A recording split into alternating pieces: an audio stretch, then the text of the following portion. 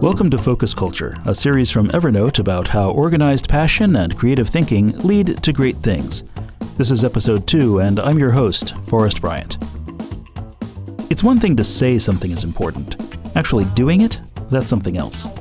Too often, the things we want to focus on get buried in the unending swirl of life.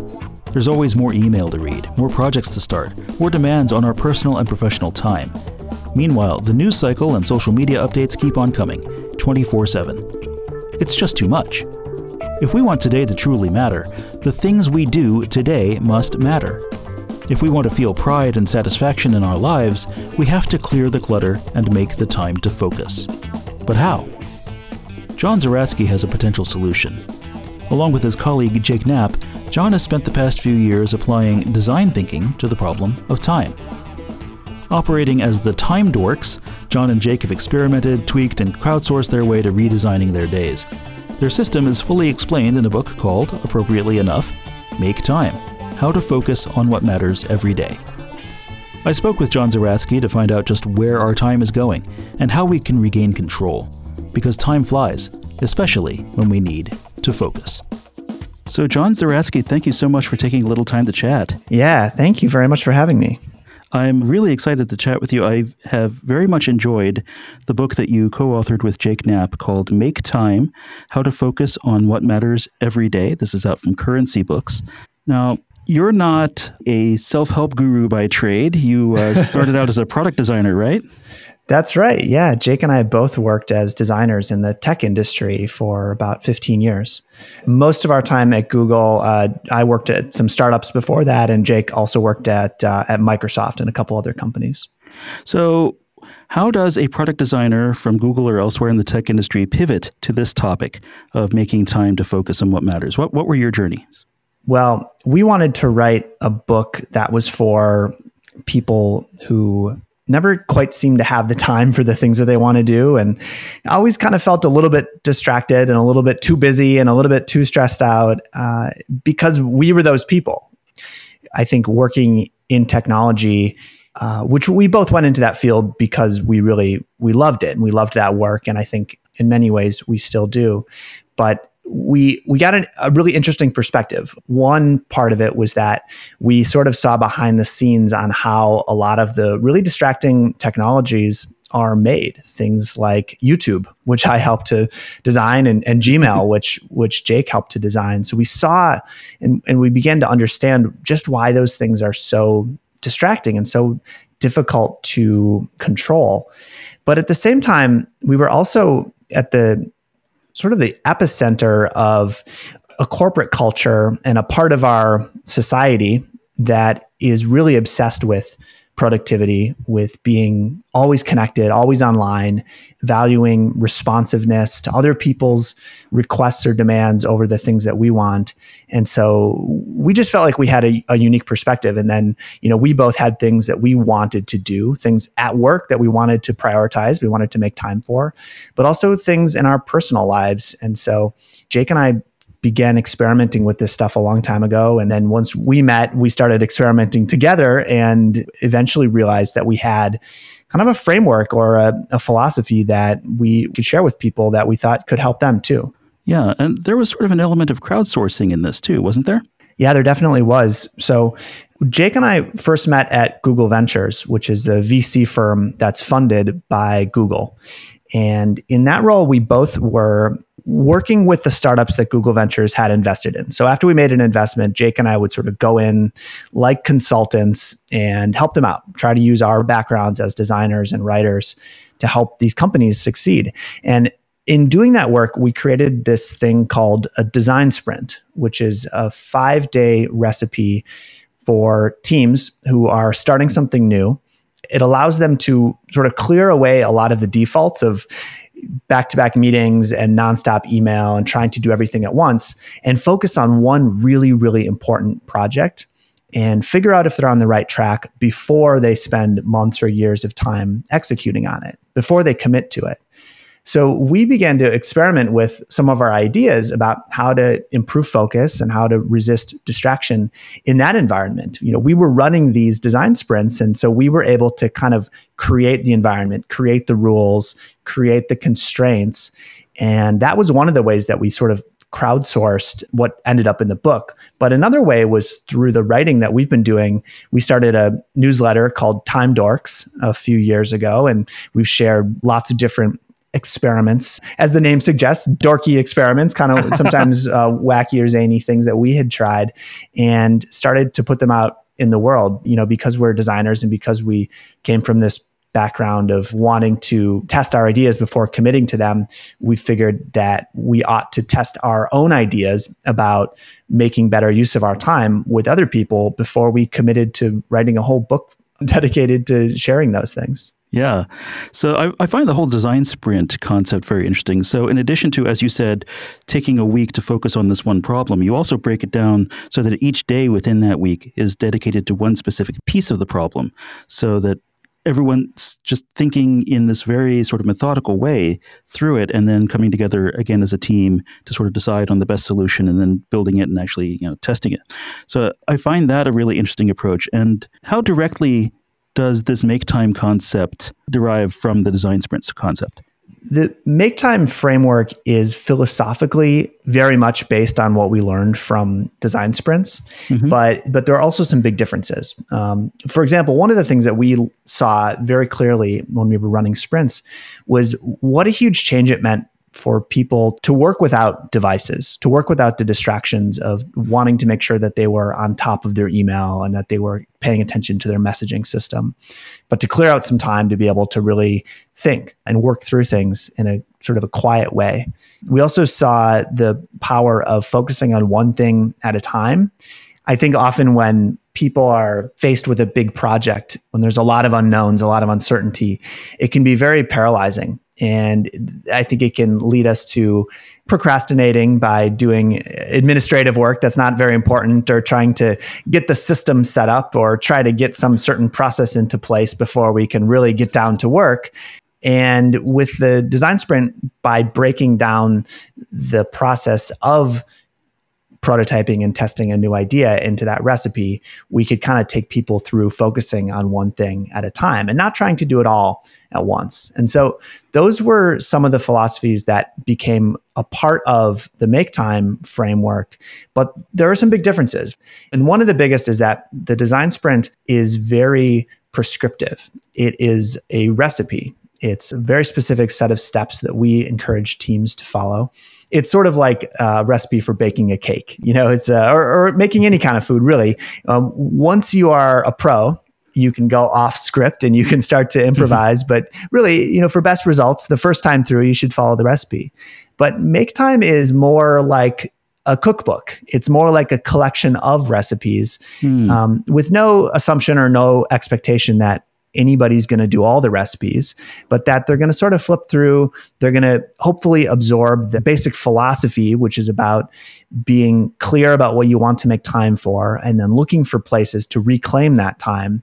And then using the recipes in the book, which we call tactics. There's very concrete, simple changes that people can make, using those to make it happen, to actually make time. Right. So moving from that team solution to the individual solution, where everybody is so completely different. As you say, there is no single recipe that's going to work for every individual. But this is certainly not by any means a solution in search of a problem, right? You identified two huge problems that stand in the way of pretty much all of us in trying to focus on the things that really matter to us. We're seesawing every day between endless tasks and endless distractions, right? And it's almost like the myth of the Hydra, right? You cut off one head and two more spring up in its place. So let's talk about those two pieces, the endless tasks and the endless distraction, or as you call them, the busy bandwagon and the infinity pool. Right. Yeah. And we really do. We sort of ping pong between these things. At work, we struggle to keep on top of our messages and make it to all of our meetings, and then hopefully find enough little gaps between meetings where we can actually do our work, the real work that we're being paid to do and hopefully that we're excited about doing. But all that busyness, all that trying to stay on top of things can be sort of exhausting. It can kind of wear us out. And so when we're ready for a break, we bounce over to our smartphones often, or to a new tab on our computer, and we open up something like Instagram or Twitter or Facebook, or even the news or the stock market or ESPN, to see what's going on.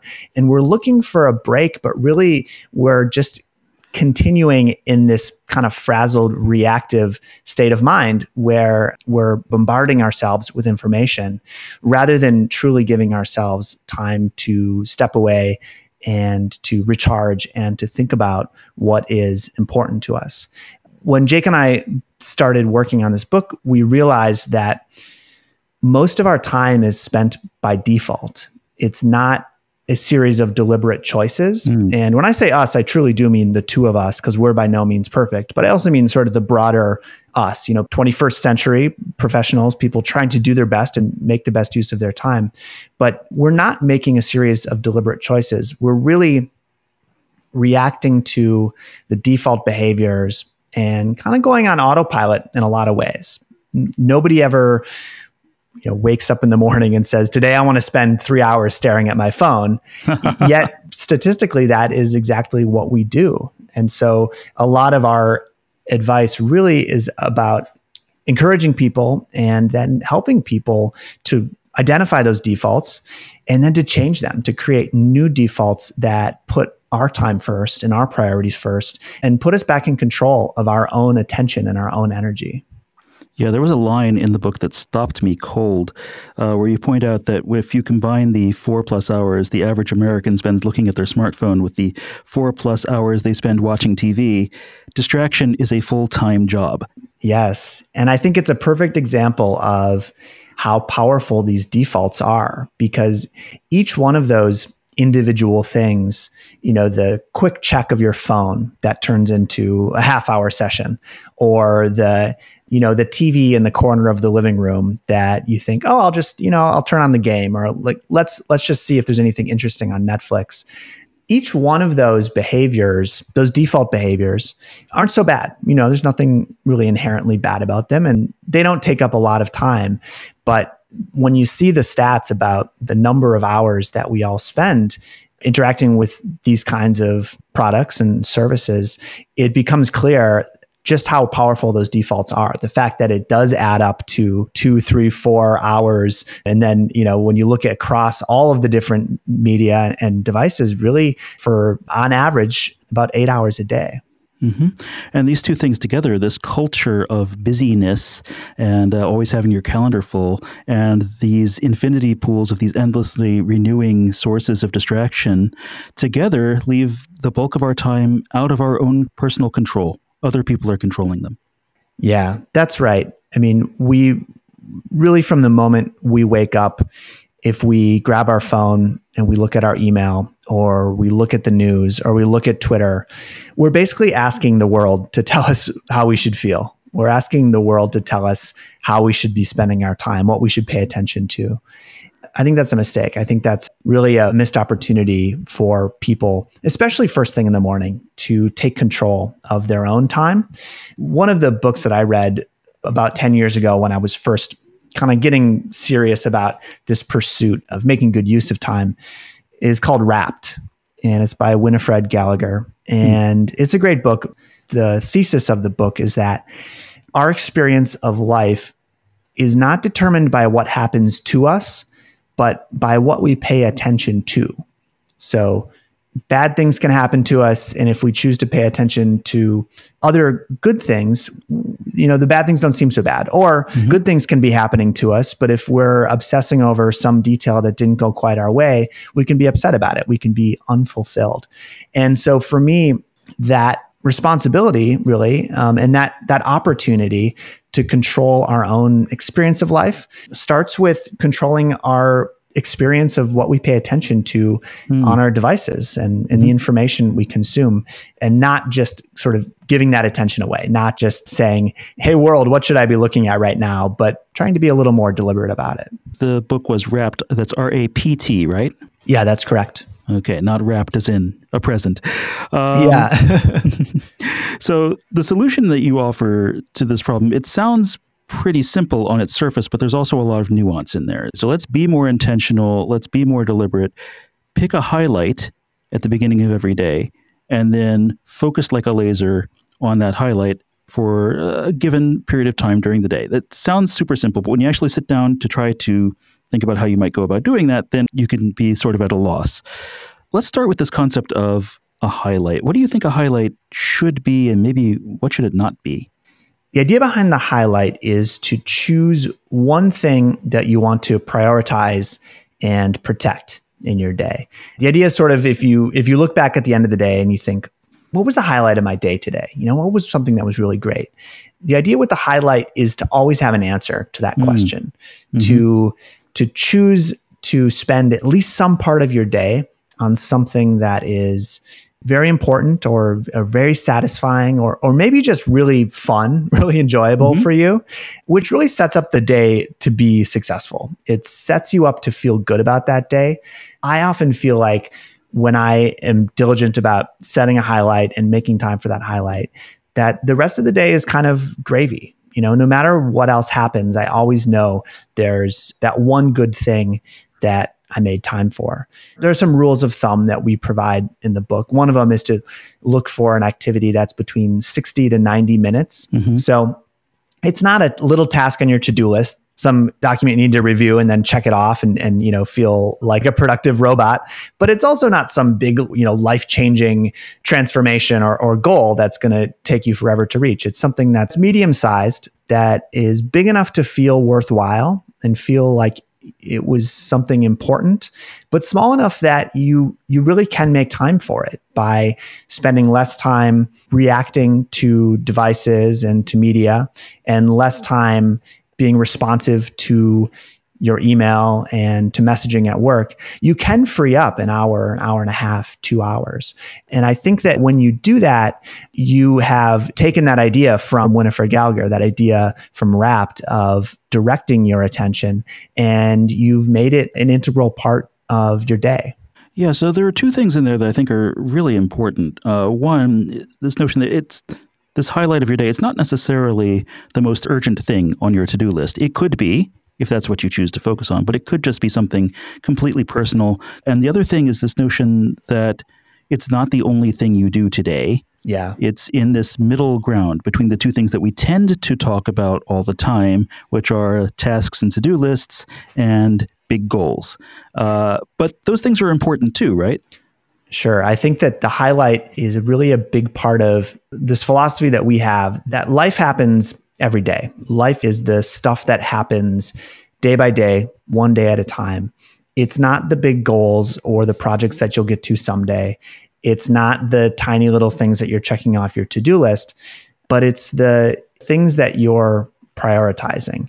And so while we all have tasks that we need to stay on top of and emails we need to respond to, and we all have dreams of things that we want to do someday, one of the things that I think can be so powerful about the highlight is that it gives you sort of a vehicle. It gives you a mechanism for prioritizing what's important to you, and not in a grandiose, intimidating way, but in a way that's actually really doable.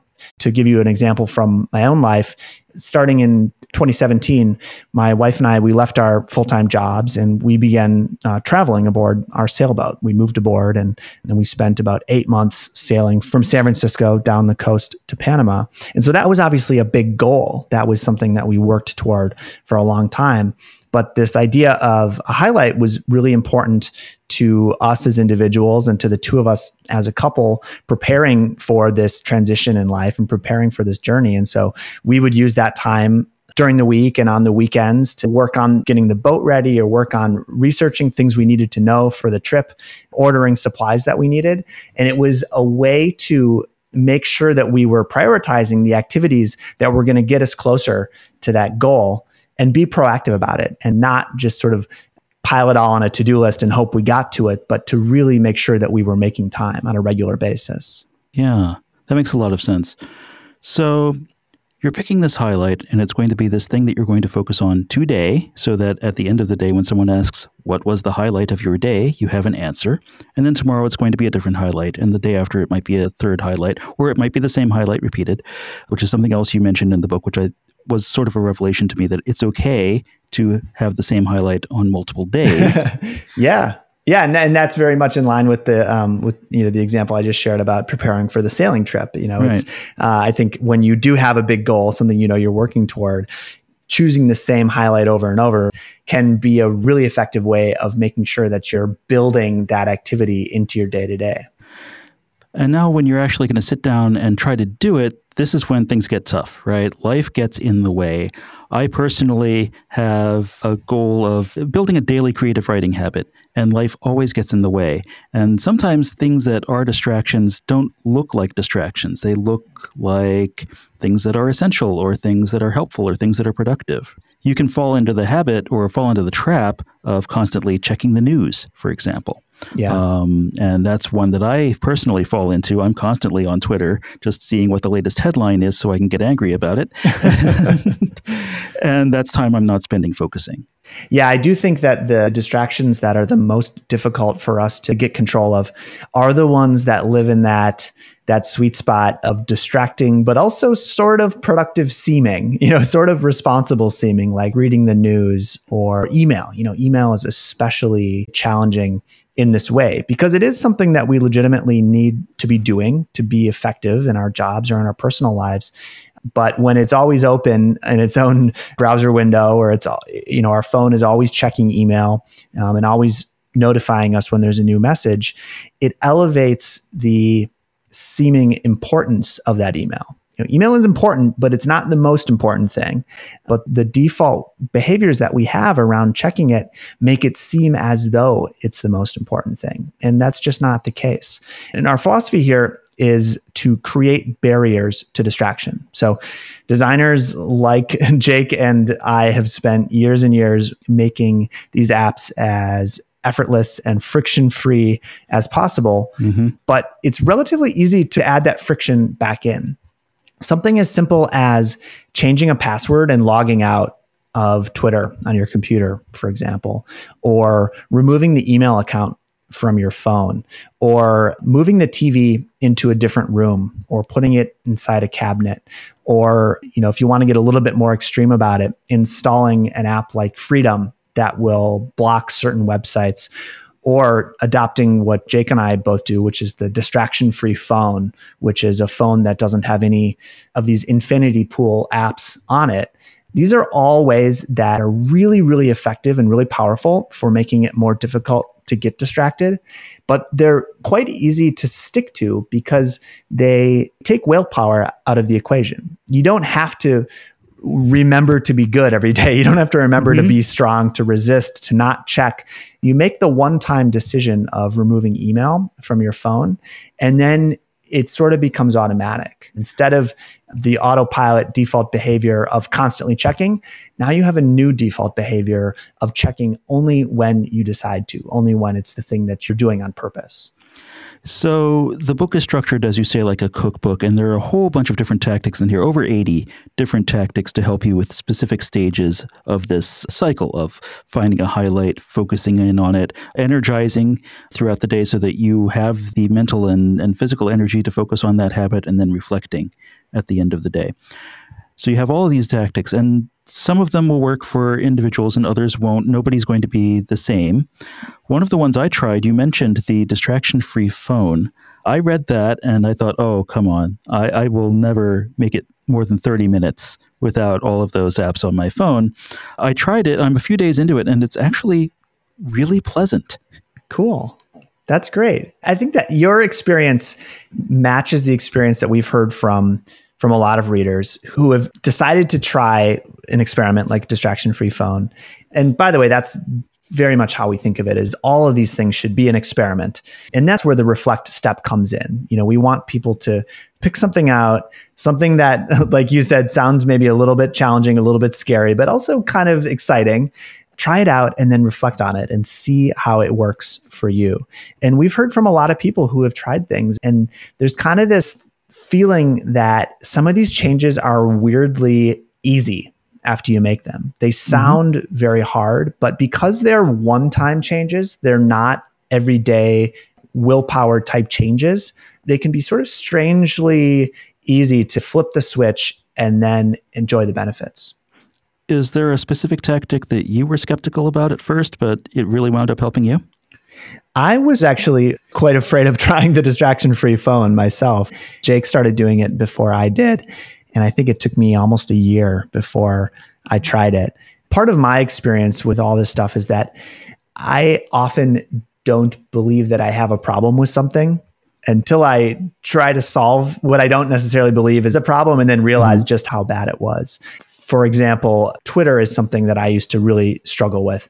But in my mind, it wasn't really a problem. I thought I can choose not to look at Twitter. And when I'm working on something that's really important, I don't look at it. I keep it put away. But I decided to try this experiment of logging out. And this is one of the tactics in the book where I actually changed my password and stored the password. It's a random string. I stored it away in a password manager app and then logged out of Twitter. And so every time I would go to twitter.com on my computer, I would see the login screen instead of seeing the feed. And just the experience of getting kind of hit in the face with that login screen every single time really made me realize how much time I was spending on Twitter. And it helped me become a lot more mindful and intentional about how I was using it. People can certainly, now can use screen time or, it's on the iPhone or Google's digital well-being to sort of keep track of these things themselves. And I would guess that most people would be surprised at just how much time they're spending by default, spending in ways that are not necessarily intentional. So you mentioned the importance of treating this as an experiment. You pick up a tactic, you try it, maybe it works, great. If it does, if it doesn't, then maybe you can tweak it or drop it or try some other tactic. Do you track this? Absolutely. Yeah. One of the things that we suggest is using a specific set of questions to reflect each day. And we have a sample of that in the back of the book. And we have a couple different formats that you can download from the book website. But I definitely keep track of this every day. And it's very, very lightweight. It's not some elaborate journaling exercise. For me, it's really about reflecting on the parts of the day that I was happy with, and then the parts I was not so happy with. And then asking myself, well, what can I do differently tomorrow? What concrete change can I make? And, so for example, it might be something like I meant to wake up early and start working on drafting a new article, for example. But instead, I found myself just looking at Twitter a lot because there was something going on in the news. I might then think about, well, what can I do differently tomorrow? Can I maybe work in a different environment or in a different app or on a different device? Or maybe I can give myself a certain scheduled amount of time when I am actually going to look at Twitter. I'm going to sort of clear the decks, so to speak, by kind of getting that off my mind and out of the way so that I can truly focus. Keeping track of what went well and what didn't go so well, and then using that as an opportunity to say, and what am I going to do differently about it tomorrow? That's really the essence of the reflect step. And that's what makes it effective. Just as one related anecdote, Jake and I have a friend who is a coach, sort of a professional coach for people. And she's been using Make Time with her clients. And one of them actually made an Excel spreadsheet where he tracks these questions. He answers these reflect questions in an Excel spreadsheet. So he can actually see kind of the streak. He can see in a row, top to bottom, the track record of how things were going for him and how his tactics and his behaviors have changed over time. And I haven't tried that yet, but I'm quite intrigued by that sort of more rigorous form of tracking. Even though, just to be clear, that's absolutely not essential, but I do think it's kind of intriguing. Yeah, I do track in Evernote as well, not rigorously, but top level tracking of how I'm doing with trying to build these new habits.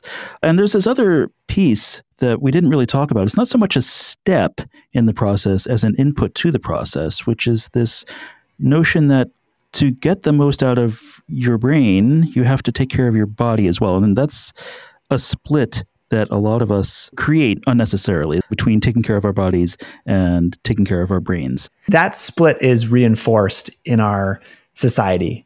As we grow up and as we go to college and enter the working world, we do things for our bodies and we do things with our brains. So we might exercise or we might play a sport, and that's for our body. And then, we go to work and we do stuff with our brains, and maybe we read books and, we try to get smarter and better. And that's for our brains. But there's a real connection when we are tired or we're not eating well, we're not getting exercise, we're not using our bodies.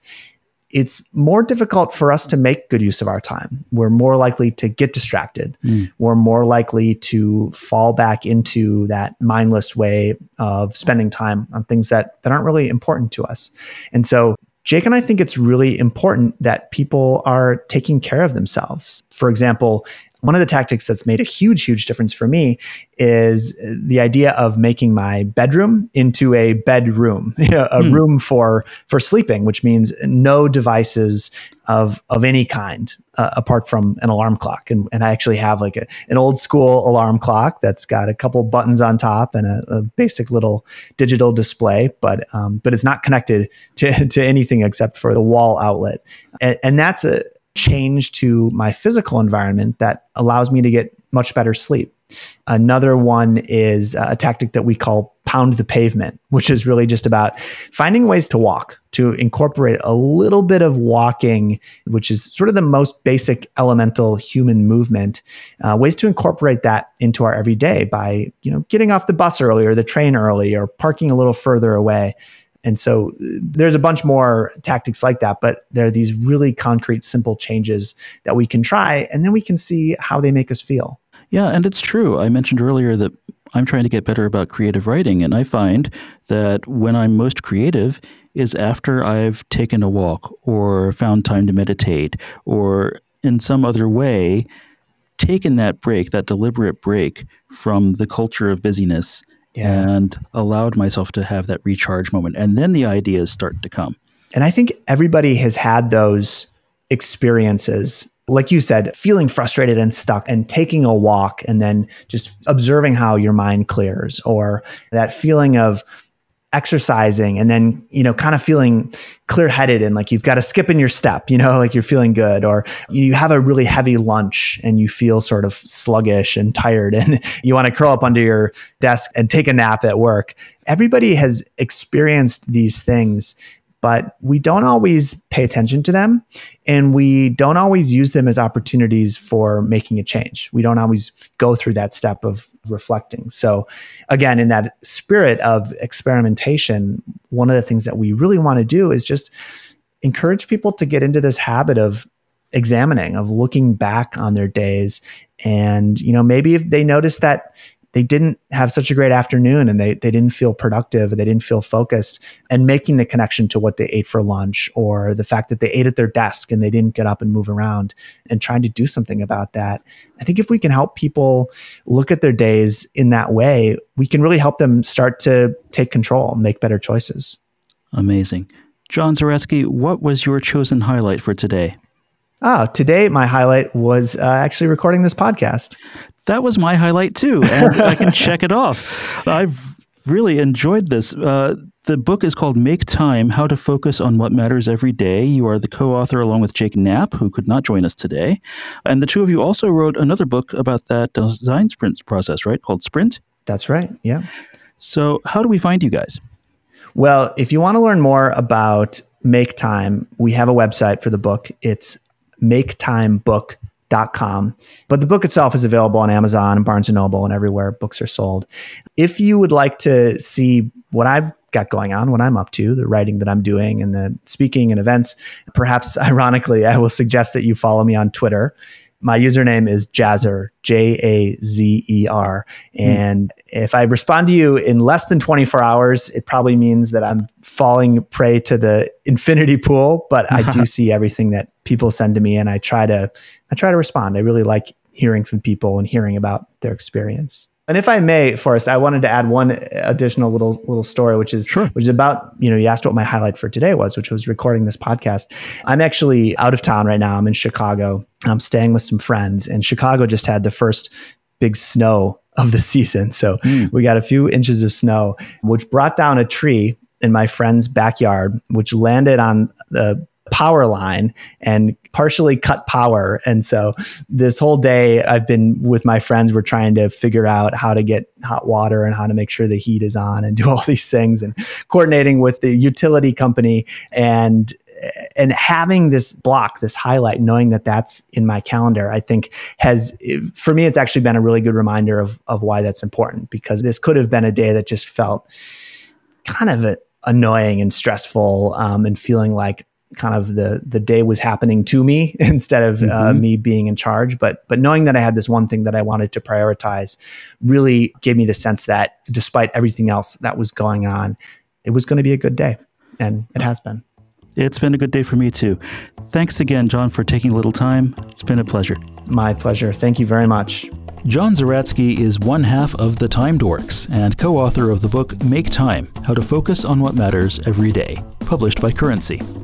During the interview, I mentioned that I track my highlights in Evernote, and before we end the episode, I wanted to share just how I do that. I have a special weekly dashboard note where I track what happens every week, and this note has 3 sections. At the top, there's a table. The columns are the days of the week, and the rows are the areas of responsibility where I need to focus on a regular basis. This podcast is one, managing my team is another, and I track personal areas of focus too. The rest of that table is all checkboxes. So when I've spent at least 30 minutes in a particular day focused on something, I check the box. Then looking at that table shows me at a glance where I've been spending my time this week and which areas I've been neglecting. Now, the second section of my weekly dashboard is for those daily highlights John and I were just talking about. It's simply a list of my biggest priority for each day, with a checkbox to know if I succeeded in doing it. Now, I can leave notes there too, but mostly I just want to know whether or not it happened. And then at the bottom of my dashboard note is my done list, and I love this. Whenever I complete a task, big or small, personal or professional, I add it to the done list. So to recap, when I open my dashboard, I can see, at a glance, where I've been spending my time, where I haven't spent enough time this week, how I'm doing on my daily highlights, and then a big list of all the things I've actually accomplished. It's a huge motivator. And best of all, I made a template out of this by selecting Save as Template from the Note menu on my Mac. So I don't have to waste any time rebuilding the dashboard every week. I can just create a new note, select Weekly Dashboard from my personal templates library, and I'm good to go. That's the tracking system that works for me. So hey, maybe it'll work for you too. Experiment, see for yourself. Oh, and one more thing. If you're looking to find some focus and motivation in 2019, you should know about the Ever Better Challenge. It's a free 30-day program designed to help you zero in on a simple, meaningful change and build the habits you need to get there, all through Evernote. It's never too late to start, so if you want to learn more, visit everbetterchallenge.com. That's everbetterchallenge.com. You've been listening to Focus Culture, produced by Evernote, the place to find your focus at work, at home, and everywhere in between.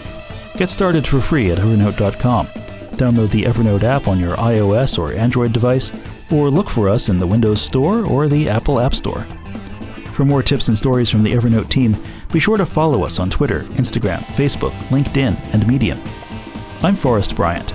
Our producer is Stacey Bailey, and our audio engineer is Jay Shilladay. Thanks to John Zeratsky for joining me in this episode, and thank you for listening. Until next time, stay focused.